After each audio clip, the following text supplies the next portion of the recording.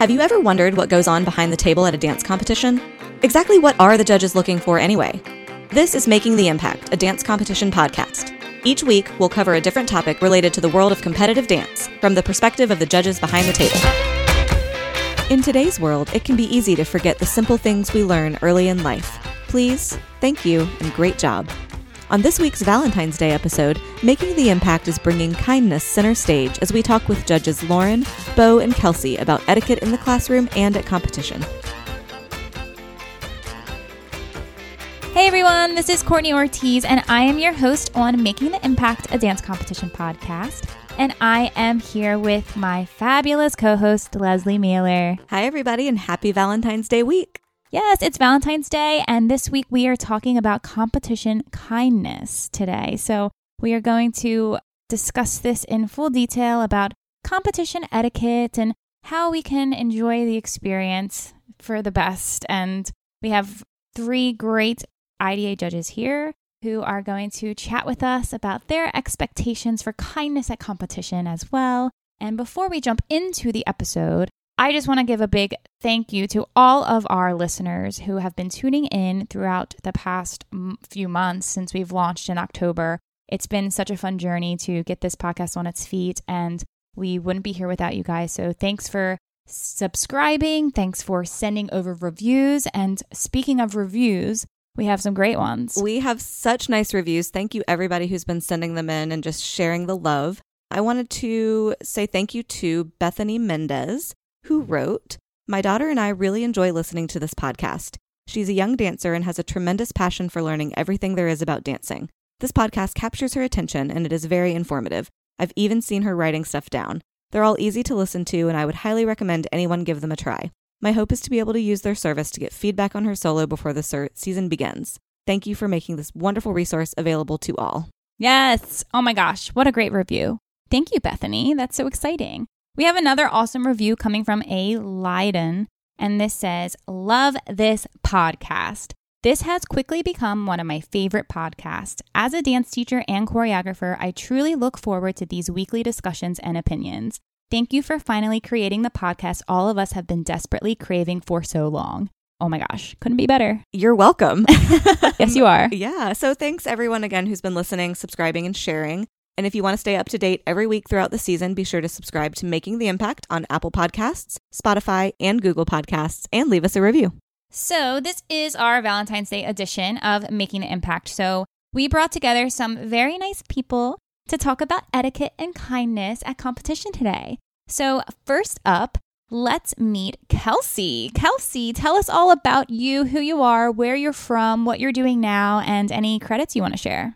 Hi, everybody. This is Kelsey. I'm currently located down in Tampa, Florida, and originally from the great state of Kansas. I went to school actually with Miss Leslie at Oklahoma City University. Go Stars. And yes, I am currently a faculty member for Thrive Dance Experience and the Bridge Training Program. So those are two really awesome experiences that I'm excited about.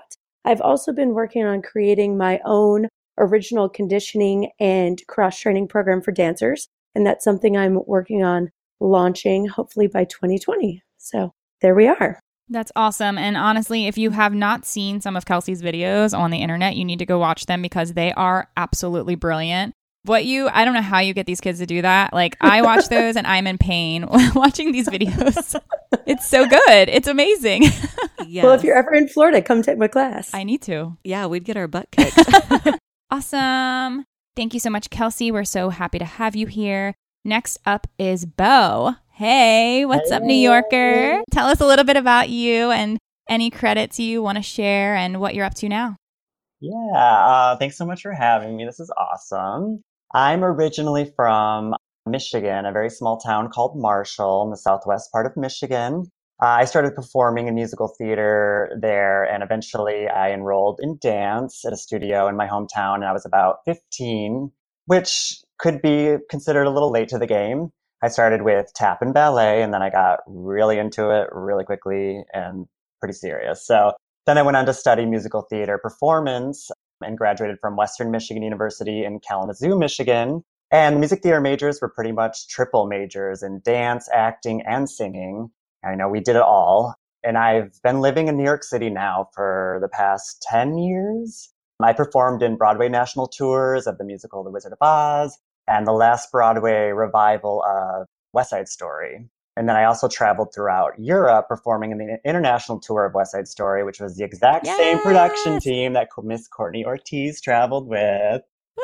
Yeah. Then I went on, I was a dancer in the final cast of the musical Chicago on the Royal Caribbean cruise ship, The Allure of the Seas. Along with dancing in the ensemble at that time, I also understudied the role of Amos. So I got a little bit of both worlds of ensemble dance and then principal work, which was cool. I performed in numerous musicals, different regional theaters around the country. And this past summer, I danced in New York City fundraiser Broadway Bears with tons of fellow Broadway dancers. And for those of you that don't know, it's a benefit for the organization Broadway Cares, Equity Fights AIDS, an amazing fundraiser. And now I can also be found like freelance teaching, choreographing for studios in the greater Southwest Michigan area. I'm a member of an organization called Young Michigan Dance Association, which I work remote from New York City to Michigan and choreograph for them and guest artist. And this is my second year with IDA and my third year judging in the competition circuit altogether. So, all right. And last but not least, Lauren. Hello. How are you? I'm doing great. Excited to be here. Awesome. Tell us a little bit about you, who you are, what you're up to. Yeah. So I am currently living in Naples, Florida. I grew up in Cincinnati, Ohio. I grew up in the competition circuit. So was definitely a competition kid growing up, and then went on to dance with the University of Cincinnati. I did the Cincinnati dance team, the Cincinnati College Conservatory of Music, and Butler University in Indianapolis with their dance department. And then from there, I went on and danced with a professional contemporary jazz company, which was awesome, and started kind of teaching from there. So I've been teaching and choreographing for about 15 years now. I'm currently the competition director of a studio in Naples, and I get to work with a lot of awesome kids, all different ages. And that's been really great to be able to share my passion for dance with them, and then come and be a part of this podcast and connect with the dance world in another way with IDA. It's awesome. Yeah, I'm so excited to have you this season on IDA roster. You're going to be a fantastic judge. I know it. And I'm very, very grateful for all three of you for joining us on this discussion about competition kindness. Yeah, thanks, you guys. We appreciate you spending your time with us today. I wanted to mention that always our topics for this first season are pulled from our original IDA Judges blog that's been around since 2017. So this topic was originally blogged about back in April of 2017, and it was one of my articles that I wrote. So that was exciting. Yay. It's called Competition Kindness, Etiquette at the Event. And if you want to read more about that and any of our other topics, check out the show notes and head over to the blog to read more about that. Let's get right to it. Let's talk about kindness at an event. We know that these days at competition are always extremely long and start at 6 a.m. sometimes and end at midnight. And you're going to meet tons of different studios. You're going to compete against tons of different studios. But at the same time, we need to remember that etiquette is a very important element of the competition experience. So why is it important? What makes, how can that help your experience as a competitive dancer when you bring etiquette to the table? What do you look for as a judge when it comes to etiquette at competition? I think etiquette, it's just important in life in general. I think kindness is important in life in general. Don't you think? It's just such a key factor in our everyday, even living in a big city or a small town, how you behave and the energy you put out affects everybody. The first person you interact with, the last person. So, you want to treat others as you would have them treat you. I think that's a good rule of thumb. In the competition world, especially, I think, like Courtney said, it is such a long day and it is kind of hard to keep, the energy up, so to speak, sometimes backstage. But I think a good rule of thumb, especially, is that people notice everything.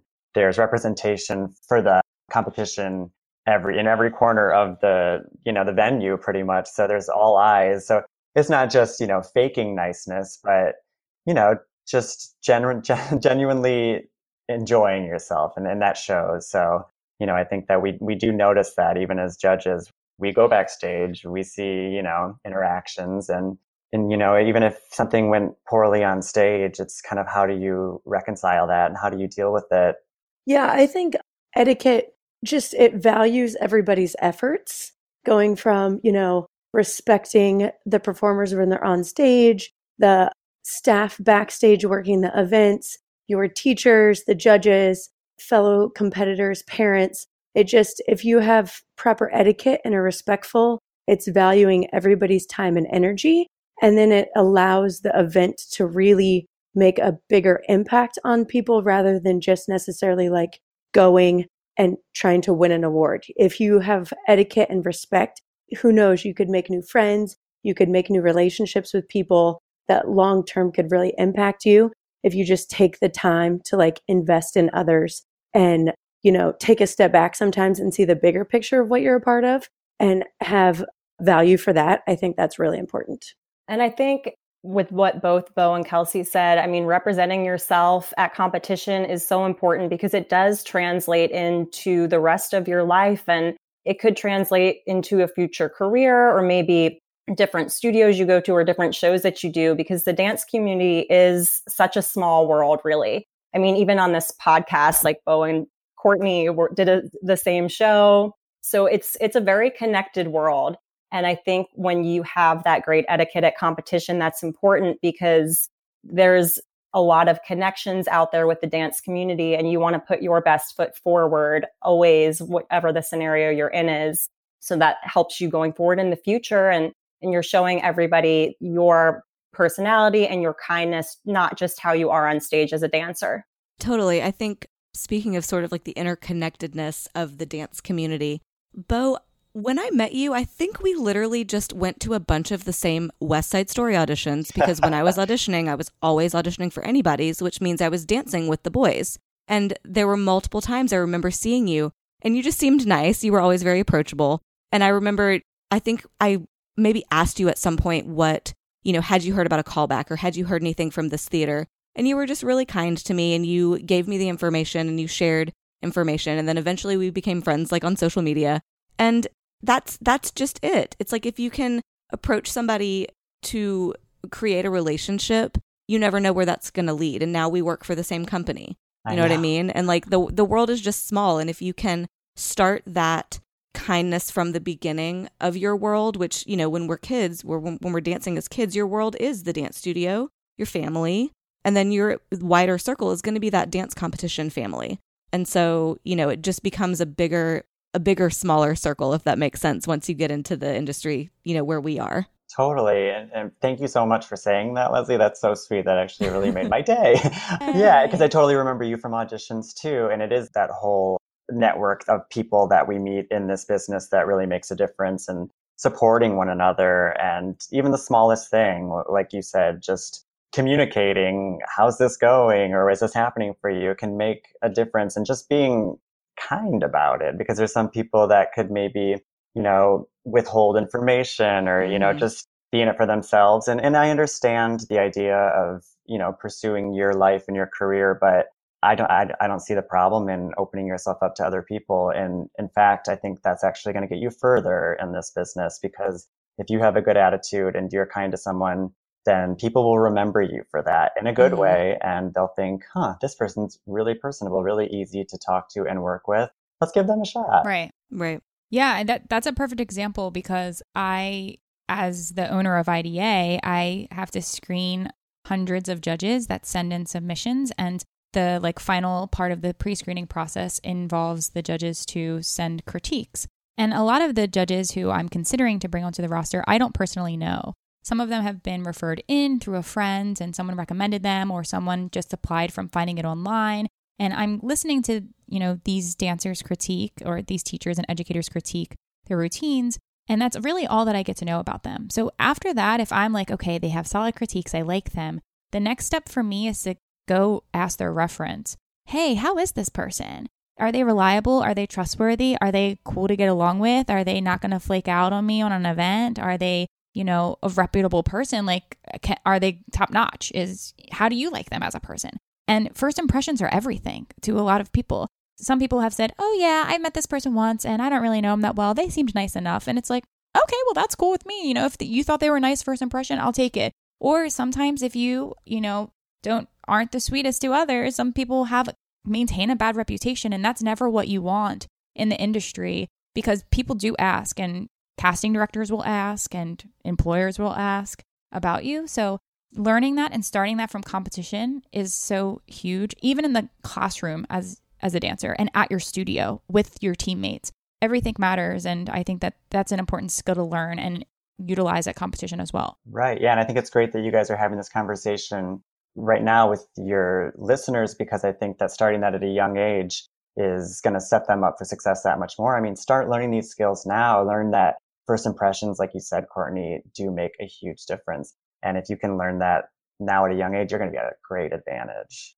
Speaking of starting at a young age, so we started at a young age dancing at studios, and that's your home. That's your dance home from the beginning. So, and we always sort of say, like, in just the general how we bring up children, like you're learning how to be a person from your home. How do you learn how to be a kind dancer from your dance home? What can studio owners and teachers do to promote that kindness and that good etiquette in the studio and encourage the positive behavior both in and out of the studio?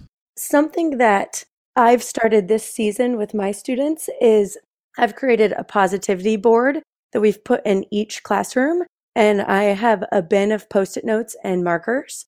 And whenever they see their teammates do something good or something that they loved, or if they were inspired, they just write them a Post-it note and stick it on the wall. And every day there's kids going up, checking and seeing if they have any messages, writing messages to each other, different age groups writing each other messages. So it's just really cool to see them kind of communicating and celebrating each other.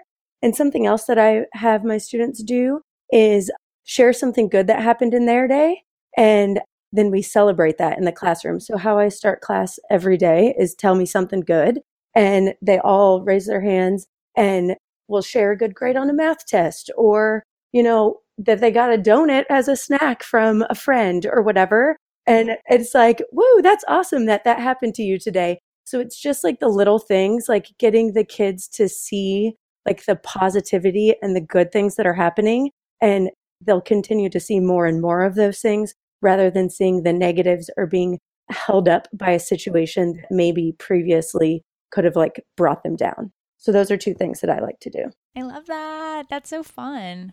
I think one great way to set up etiquette or set up the kindness at competition that we use is to have kind of like a big sister, little sister program, or maybe team captains or a mentor.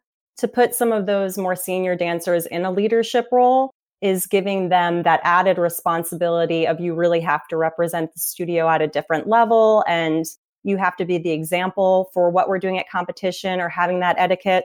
And then to have a younger dancer that feels comfortable or connected with them to, go up and ask them questions at competition about what maybe they do or don't need to be doing, or to have the older girl feel comfortable saying to a younger one, like, okay, you need to be backstage at this time, or this is kind of what we would expect here. Putting those relationships in place, I think, is a great way to set an example for the younger ones and then give the older girls that little added bit of leadership. So you have good representation when you get to competition, and it's not all just falling on the coach or the teacher who may be kind of tied up with other things because it can get so hectic while you're there.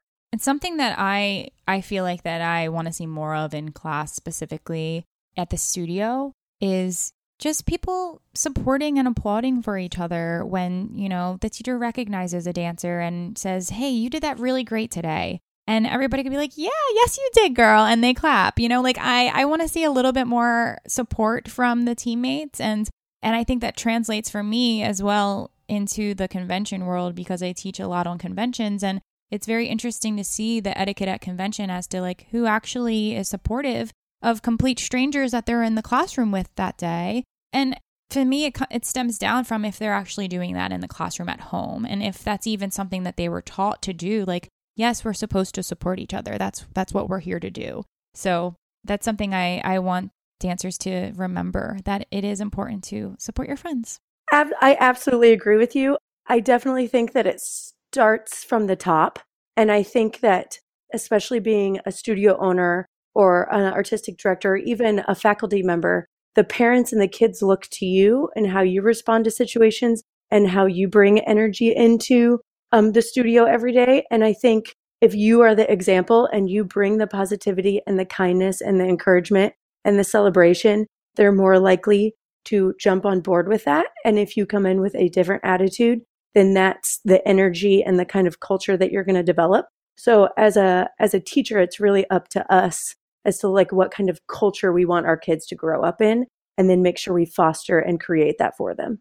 Absolutely. Yeah, that's a really good point, because you think about in any situation, if you are trying to get somebody's attention, or a whole room of people's attention, then I think what's more effective is to maybe stay calm and positive, as opposed to being outlandish and loud and exploding. Maybe try a tactic of a little bit more, calm and reserved, as opposed to like explosive and angry. I mean, I understand the energy of like, giving it, but it's all the intention behind it that could be misconstrued. I think that's a good point. It comes from the top, it comes from the teacher and the energy that we put in. So it is our responsibility to lead with example, Yeah, there's several studios that I've taught for do something super simple, and it's just an easy way to recognize what's being done well. It's a little, you can make it yourself. You can go to not Zillow, what's the one? Moo, or the printing companies, and print out a wow card. And a wow card is something you give a student, doesn't cost very much money. It's not candy. It's not a sticker. It's a little thing that they can hold on to that just said, you did something really well. Like you impressed me today. And it can be for whatever reason. And for the little kids especially, that is a big deal. They covet these wow cards, and they work really hard, to be recognized by their teacher just for something. It could be as simple as, you were really sweet to, your friend today, or you let them go first in line, or whatever it was. It could be rewarding good behavior. It could be rewarding excelling at a skill or paying attention, and just something like that. Like you said, it starts from the top. So what are those things we can kind of, show them from the top that'll trickle down to maybe, it doesn't have to be a wow card at a convention, but it can be a, hey, studio kid that I don't know from another studio, you did a really great job today. Like that's the wow card. That's the way you can support, I love that. So speaking of, the competition world and the award ceremonies specifically, what type of etiquette are we looking for? I know that when I'm on stage as a judge, whether I'm presenting my special awards or if I'm asked to hand out trophies or other high score awards or whatever it may be, I want the dancers to all be paying attention. I feel like that a lot of the times at competition and at awards, everyone's so excited and there's loud music and we're doing like the cha-cha slide or whatever we're doing, and we're catching little free giveaways, and it's super fun and exciting. But like once the actual award ceremony begins and the announcer starts talking, then I really wish that the dancers would quiet down the chatter and, really focus to what they're saying. It's important stuff. I mean, there have been many times even for me that I've given away a special award and the dancers who I was awarding didn't even know that I was giving them an award because they weren't paying attention. So I think that at awards specifically, that's what I'm looking for. Is there anything else that you guys really notice while you're at competition, at awards specifically? That's a really good topic. As far as the point in the competition is the awards is when I notice the most. I mean, that's when everybody's collected and we really get to see, between the cracks of who people really are. We just saw you out and playing a character and being fabulous in larger life. And then all of a sudden we see you hunched over in the corner with your friends, which is totally fun. I love seeing the casual attitude of just a dancer chilling after an event. I think the one thing that I notice the most is when we're on stage presenting awards or handing out the pins or the little special treats, that sometimes there can be a tendency to get distracted, or, you are with your friends, so you kind of use it as social hour. And I think a better way to kind of turn that is think of, well, we are on stage, aren't we? I mean, I think every time you're on stage, you kind of have to respect that. It's just like respect the fact that you're in that space and on stage and we're still kind of performing. So, show us that you're the team that means it. Stand up straight, be performing even then, and be yourself, but, show us the etiquette and show us the tricks that you learn at your home studio or at your home with your family, and just, make everyone proud. So I think my biggest thing is just kind of paying attention, being alert and being in the moment. And maybe you're not getting an award, but another studio is. So give them the respect of the moment, and just when you're there and you're on stage, you're there, turn it on. I'm going to go at it from a teacher's perspective here for this specific topic. I don't allow any of my students to take their cell phones on stage. I think that they think it is a a casual time and that they can't be seen. And in turn, when they've had their phones in the past, they've missed being announced for very special awards. They've missed their teammates receiving something special. They've missed their teachers getting recognized solely because they're just sitting there on their phone. And so I really encourage them to be very present in the moment with their teams and create memories while they're at the award ceremony. So we really encourage them to take on responsibility of the younger kids. So every older kid and younger kid is paired together and make sure that they're sitting together and very present, focused. And we also discuss controlling emotions and being respectful. We all work very, very hard. Every studio, every dancer, and has put a lot of time and energy to be on stage and to perform our best. And sometimes it's going to end up going your way and sometimes it's not. But to understand that it's three people's perspectives. And at the end of the day, you have to be proud of what you did and control and acknowledge the emotions that you have, but deal with them at a separate time rather than in the middle of an award ceremony on stage. So that's kind of some things that I talk to my students about. Yeah, I mean, that's such a great one because I've been in that position as a judge when I'm handing out just straight up adjudication awards, and the dancers, I can already tell, are upset at their adjudication that I have to present to them. And I think, to me, I'm like, you should, I'm your judge. Like, you should be respectful that I have sat here and taken the time to critique you and give you valuable feedback where you can go back and listen and take it one step further in the classroom and improve next time. And like you said, Kelsey, it's not always going to go your way every time a competition, and that's okay. That's we're here to grow, we're here to learn. But to be respectful to the staff and the judges and the announcer by even just saying thank you for my award when we hand it to you. I think that's a big thing. Some kids just snatch it out of my hand and I'm like, oh, okay, you're welcome. All right, moving on. or they don't even stand up. Yeah. That's just to interject very quickly. That's my biggest concern is, whether you approve of the award I'm giving you or not, this is your award. So you must stand, you must accept it. And then like Kelsey said, I really like that. Like, in life, we all have emotions and they're all valid and the way you feel is valid. And if that's feeling is very upset or disappointed, that's fine. But you can't, put that out there in a way that's going to disrupt whatever else is going on at that moment, because then you're affecting so many other people at that moment. So like feel the feelings, but, feel them in a space and time that's appropriate. That's a good point. Yeah, it's totally valid to have these emotions. It's totally valid to be upset about something. But I feel like the biggest test that we have in our competitive world in general is to just kind of temper those knee-jerk reactions a little bit, because like I said, energy is so contagious. It's such a ripple effect. And think about on stage, if one person says one thing or rolls their eyes, that whole stage is going to be rolling. Like the eyes are just going to roll all across the board. So just think about how you can affect the person next to you. And you want to be a great example, especially if you're a senior dancer in a competition. You are, a lot of kids are looking up to you. And if they see you rolling your eyes, they're going to think that's acceptable. And it's really not, because we notice everything. And when you're on stage, remember, you're playing a character. So even if you're a character, your character should be proudly accepting an award. Yes. And then you can, cry in your car. Yeah. We've all done it. We've all done it. Yeah. Save it for the car. Yeah. Yeah. Lauren, what about you? Well, I think everything you guys have hit on is just so key. And as a teacher or coach, it's just important to go over these things before competition. So just set aside 10, 15 minutes of your rehearsal time and say, hey, this is what we expect at competition. You should be applauding for every studio. You should leave your phone. Have it assigned who's going out for what award.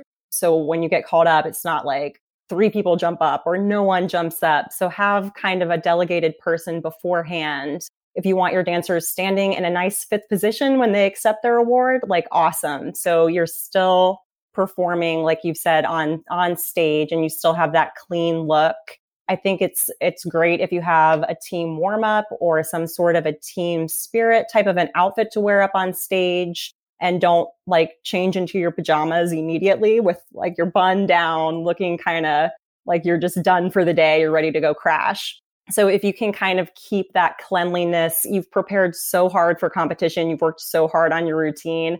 just to finish it and then be like, blah, I'm done. We're awards. Like it's over. I think you got to keep it going all the way until you go back, and then you can go cry in the car. You can go take that bun down in the car and all that good stuff. But yeah, just keeping the professionalism on stage is important.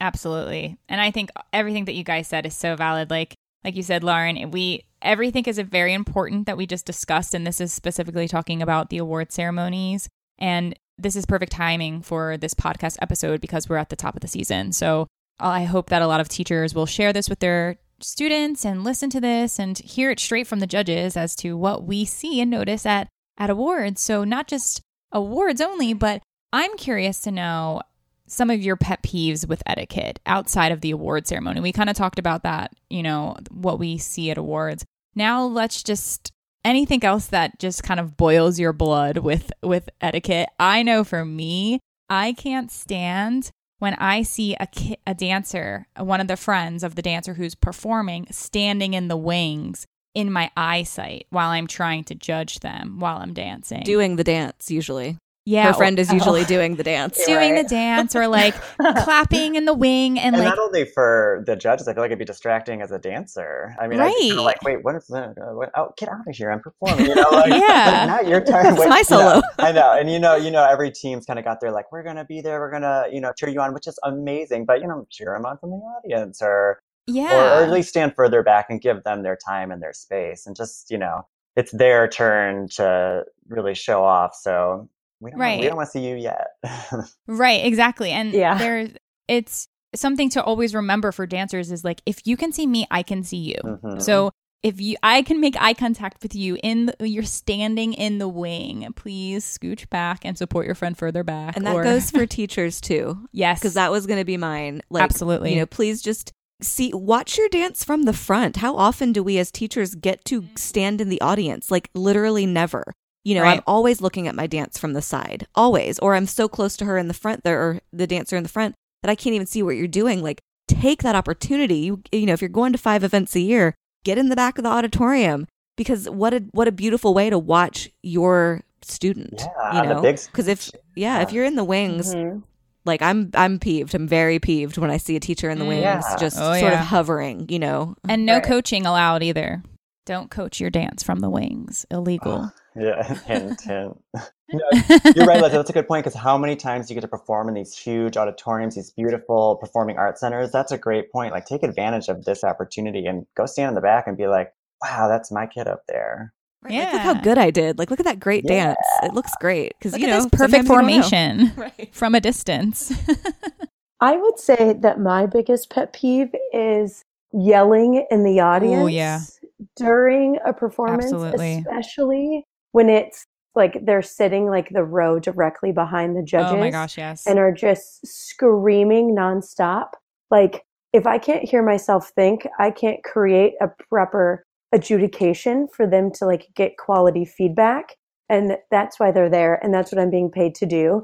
And so it just really frustrates me when I can't even hear the music because there's so much screaming happening behind me.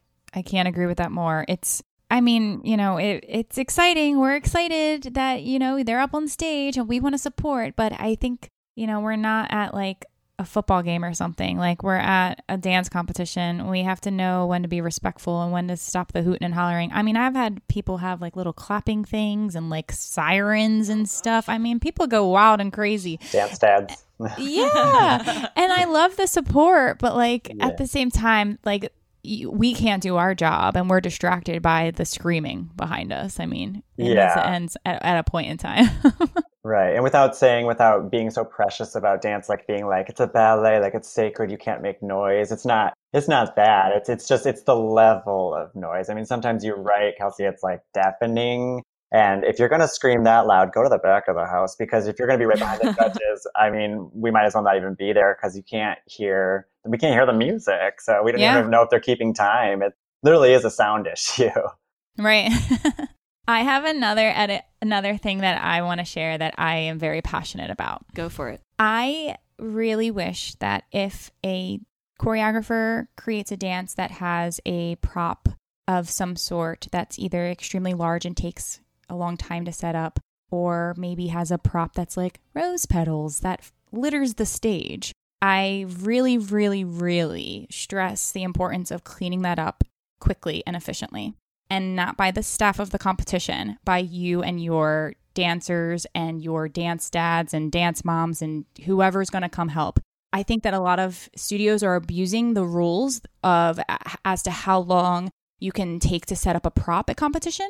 I think people just act like that rule doesn't exist. And I've literally seen people build up a set piece for 20 minutes on stage and hold up the entire event. And to me, that's poor etiquette, because you're disrespecting the rest of the competitors because it's about you. You know, it's about my prop and, well, I need this time. And it's like, well, you know, there's a rule. And whether or not the rule is enforced, that's not the point. It's the point that you should follow the rules. So I stress to the teachers to please follow the rules, especially when it comes to props. There have been times when I've seen those rose petal dances and it was beautiful, and I loved the moment. I loved judging it. I loved watching it. And then afterwards, the rose petals just sat on stage and no one was cleaning them up. And it boiled my blood so much, because I was like, who do you think's going to clean this up? This was your mess. You made the mess. Like, what do you do in rehearsal? Did they just stay there? It totally just like, please sucks the energy out of the room too. I mean, because if you're taking that much time with a prop, all of a sudden the show stalls. And I mean, usually it's a nice snappy pace, and we like to keep it just moving along because it's entertaining. You got grandma and grandpa back there, and they don't want to be sitting there waiting for too long for their kids. Right. So think about grandma and grandpa. Like, you want to speed it up for them because they got to get out of here. Great. They got bingo at 6 o'clock. They got things to do. Yeah. We do. And like, on the subject of props, I think as far as competition etiquette goes, having maybe like 1 or 2 dances with a large prop or a couple numbers with props is great. But I think when every single routine that the studio brings has a prop, you kind of lose the impact or value of it. And it does really slow the pace. So I think as choreographers, if you're bringing multiple routines, kind of be mindful of that. You don't want to lose the impact of a prop by putting it in every single dance, or being that studio like, oh, okay, here we go again. They're setting up another giant prop. So just be mindful, if that's something that you're doing, that you're using it in a really effective way, where you're putting it in routines where you're going to get the most bang for your buck. And it's not every single number just for the sake of having those props there. Absolutely agree. I mean, you definitely don't want to become known as like the prop studio. And I've definitely judged a handful of the prop studios. You know, everybody has their thing, but we don't always need to have a prop, and we don't need to rely on them. And it needs to make sense to the piece too. I mean, that's a whole nother discussion, but. Right. Well, and because this is the thing, you know, I will give a special award once in a while for great use of a prop, but that's all that's really going to do. You know, you might get a special award every now and then if you reuse a prop very, very well, because I will acknowledge that. But, you know, 9 times out of 10, I don't need your giant box on the stage. And then I also will say sometimes, if you do have this giant box on the stage and you do bring it out for every single number, I at least take the time to acknowledge the dance dad or the dance grandpa or the dance mom who made that prop and who's storing it in their garage. Yes. Because thank you. Like, you took the time. And so in terms of, you know, our etiquette as judges, I will always recognize if somebody has clearly taken the time to build something, to make something, to edit a piece of music really, really well. Like, I will always call that out because, you know, like Bo said earlier on stage at awards, we see everything. And I try to acknowledge everything. And that includes, you know, people working hard behind the scenes. When dancers are not aware of other performers on stage and block the passageways in the back, or are too far in the wings, if dancers are entering and exiting, giving everybody their fair shot to put their best foot forward on stage. We've had crossovers before, or like big groups exiting through a wing and then have to enter through another one, and dancers like hogging the space and just being unaware of their surroundings, which causes issues for the kids that are actually on stage. And everybody deserves their chance to like fully perform and do their best. And those types of situations just like kind of hinder the kids to be like fully aware what they're doing, because they're worried about being able to get back on stage. Yeah. I mean, I've witnessed it. I've stood backstage before and just watch kids from other studios who are excited to watch what's happening on stage because it's exciting, obviously. Usually it's a big production number with lots of entrants and exits, and sometimes they're changing their shoes or their costume. And kids from other studios are just, maybe like awards is next or something. And they're just standing there completely in the way.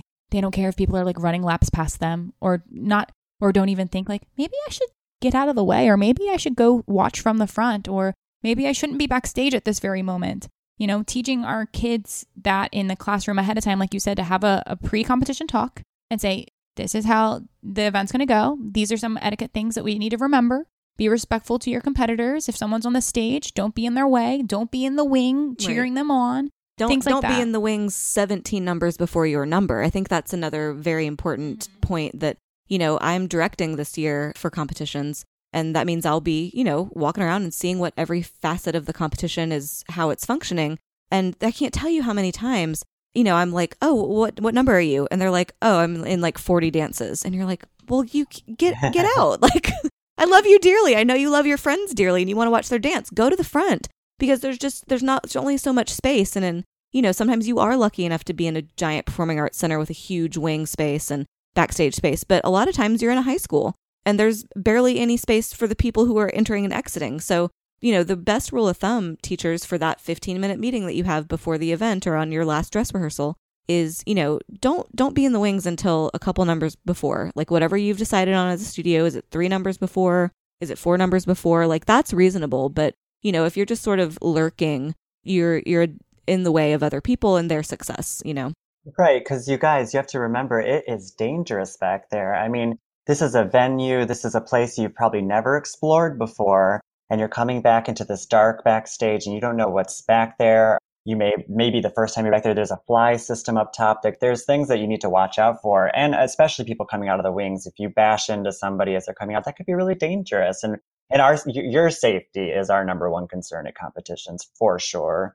So it's more than, you know, just, you know, being in the wings because you're annoying us, blah, blah, blah, blah, blah. But it is also a safety hazard. So, you know, you got to think of it that way. And as far as, you know, a backstage track goes, that's something to have a conversation with your students. Is not only the choreography we have on stage, but the choreography we're going to have backstage is just as important for safety and cleanliness, again, because we're going to notice that you're a very organized studio and you're going to get a call out for that in a good way. And we're going to remember, we're all going to have a good relationship that way. So the backstage etiquette and traffic and tracking is just as important as your on stage, for sure. Yeah, the tracking and the crossovers and entrance and exits that reminded me that it is important to, you know, remind our dancers what the different wings are. You know, if you need to go on stage before the event happens and just be like, this is wing 1 and this is wing 2 and this is wing 3 and this is where you enter and exit for, you know, different sections in this dance, to make the kids feel comfortable, because they don't have wings at the studio. So this is their first time learning that. And that's what competition is about. It's about learning. So I've seen so many times dancers who think that they're off stage, but they're not off stage, and they're fidgeting and they're fixing their costume and everything. And I'm like, okay, well, either like stand still and professional if you are on stage, like I said before, if you can see me, I can see you, or really go fully off stage into the wing like you're supposed to. So I think just getting dancers familiar with that a little bit more. And you can totally fix that by going onto the stage ahead of time or during a judge's break or something like that, to just kind of like make sure I know where everything at. I think that just really shows a lot of professionalism from the studio. Yeah, that's a good point. Yes, I think that any chance you get to take a peek at see what's going on backstage, you know, just to get your bearings, that's going to really set you up for success for that weekend, for sure. Guys, I want to end with just something for Valentine's Day. Could you guys just tell me why you love to dance? Because we love it. You got us with a tough one at the end. Yeah. I know. We were venting for a minute and now. I'll answer why I love performance in general. I feel like I tell people this all the time, because a lot of people from my hometown ask, why did you pursue theater and dance, musical theater, especially professionally? Why did you decide to do this? Because they know how hard the world can be, because there's a lot of rejection, you know, and it's very competitive, and you know, the jobs are a little bit scarce at times. So it's a tough career to really want to go into full force, but you really have to go in full force. And I just say, I think about all the connections that I've made in 16, 17 years of dancing myself, all the people that I've met. The network is just insurmountable. I mean, I've met so many people, so many amazing. I know 2 of you right now from things opposite from IDA or something other than IDA.